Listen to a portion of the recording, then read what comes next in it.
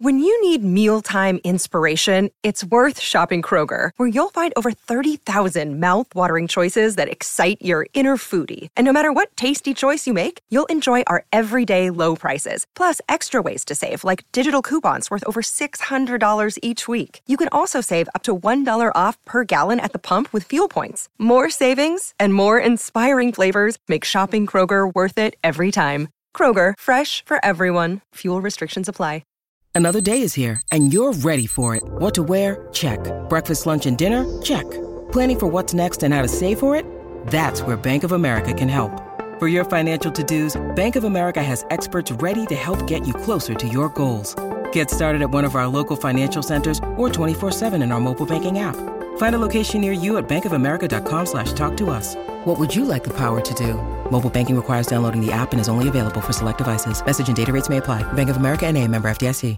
Summer Breakfast with Sam Edmund and Simon O'Donnell. Just gone 8 o'clock on this Tuesday morning. Great to have your company on Summer Breakfast.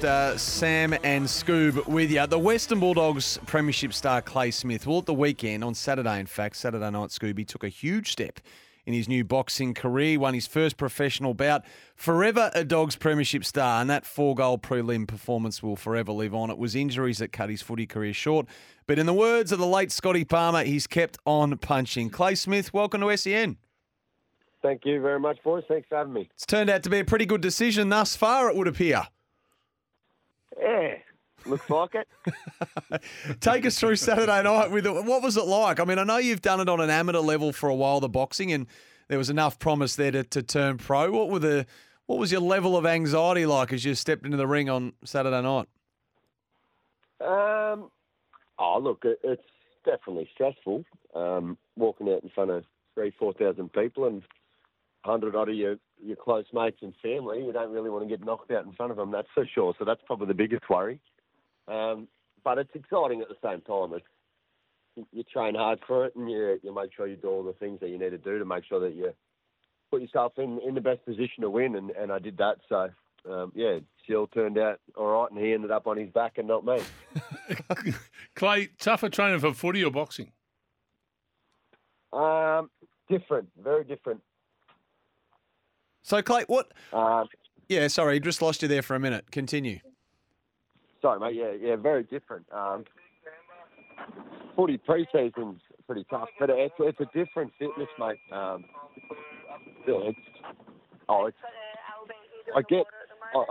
lighter when I fight, but yeah, it's a more short, sharp, explosive type of sport, and footy, you're out there for 2 hours. I was only in the ring for 3 minutes, so she's a bit different.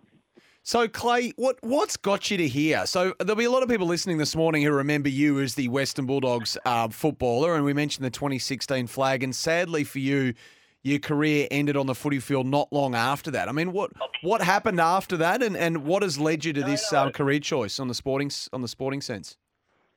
Obviously the knee didn't want to play footy with me, so I've got arthritis in my knee now. I've got to have my hip resurfaced, so the body's a bit banged up, and I've always sort of enjoyed the boxing and the fitness of that, and sort of got asked to have a fight 4 or 5 years ago before COVID, and that all sort of hit, and then enjoyed it, stuck with it, and then it's just I've had that's my 4th fight now, but first pro fight on the weekend, and something that I'll continue to do, but I've just got to work around footy. Obviously, head coach out at Point Cook, and that takes main priority when footy season's in full swing. So, I'll look to have 2 fights a year at this stage. Yeah, now just on the Point Cook stuff, we got a question here from an M. Harmer saying he hasn't been to pre-season yet, but he's still wanting to start at half forward. So there you go. Oh, that's gold. And you can start at half forward in the twos. Very nice. We just had Trev Bell on, Clay, and he was talking about, setting goals, etc. And you're still involved with your footy and your coaching and, your first professional fight.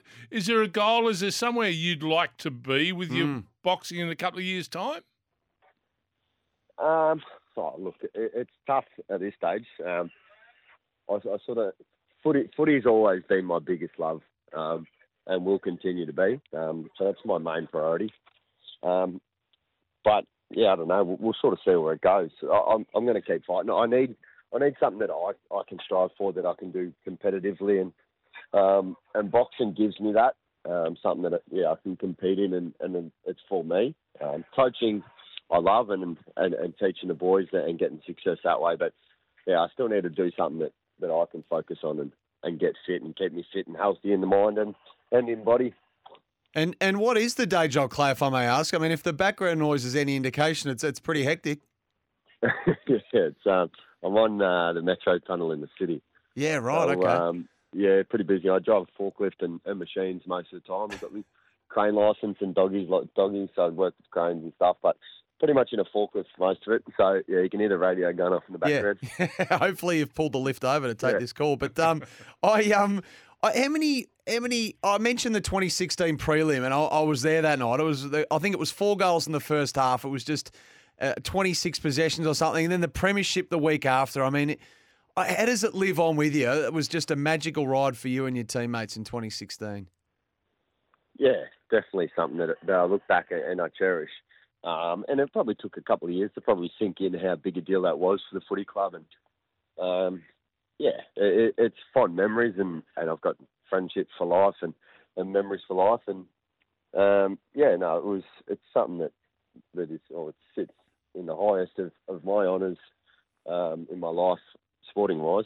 And it's still good. I still get down to the club every now and then, and I was actually lucky. I went down and spoke with their first and second year boys in the development group, and sort of spoke to them about the ups and downs of footy, and that sort of led to me speaking with Bevan and asking if he minds if I go in and sort of just watch how the coaches do things and sort of get a view on it from that side for my coaching, and it's a good excuse to catch up with the boys again. So I look to do that again next year and spend a bit more time in there.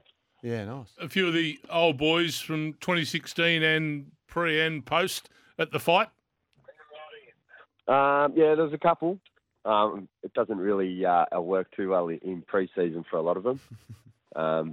There's been a few of them, which has been good. Yeah, and you're training with Team Ellis Boxing, I think alongside Michael Zarafa would be a name that's known to many, Clay. What's your style as a fighter then? I mean, how did you would have done a fair bit. I mean, these times have changed. You would have done a fair bit over the pre-season out at the Whitten Oval. Did you think you had a natural talent for it then? And how's your style developed in the ring? Oh, look, I actually explained it the other day. My style is pretty much, it's probably a lot like my footy and my golf. It's not the prettiest, but it's pretty effective. Look,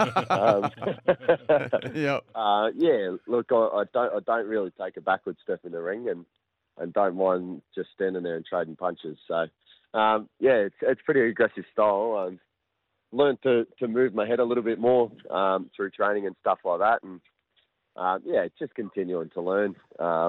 It really is. It's an art. It's a skill, boxing, and the idea is to hit and not get hit. So, but Mitch Leake, who headlined the card on the weekend against Lockie Higgins, is a pretty well-known fighter, and Mitch finished him in the first.